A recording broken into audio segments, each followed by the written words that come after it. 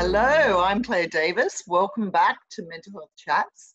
And today we have got Cleveland Hughes here, who is going to continue the topic on anxiety and talk about managing anxiety through physical activity. Hi, Cleveland. How are you going? I'm doing well. How are you?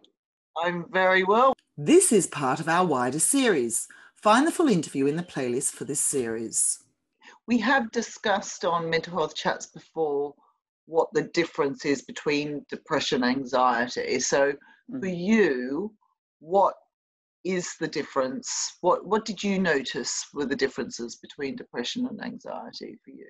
Well, I've recently discovered a nice way to explain it, a good way to explain it. Now, depression is almost like I think about it like almost it's kind of like a sleep disorder, it seems to me. Right. And in the morning, you're awake, but you haven't woken up.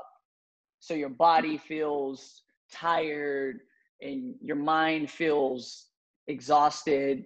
And you're it's like your body's still asleep, but you're awake and you have to go to work and do all the things that you need to do, but you haven't really woken up. And it takes hours upon hours to wake up. And then anxiety is very similar, but it's like when it's time to go to sleep, you can't get your mind to stop racing so you can relax and rest. Yeah, that's what it's like for me. That is such a good way to look at it, and I've never heard that before. So thank you for that, because from what I've read up on is that depression is all about what's happened in the past.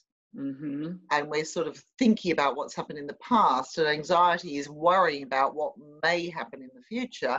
And that makes sense when you relate it to sleep. So that's really interesting. Thank you for that. So thank you very much, Cleveland. Take care. Bye-bye.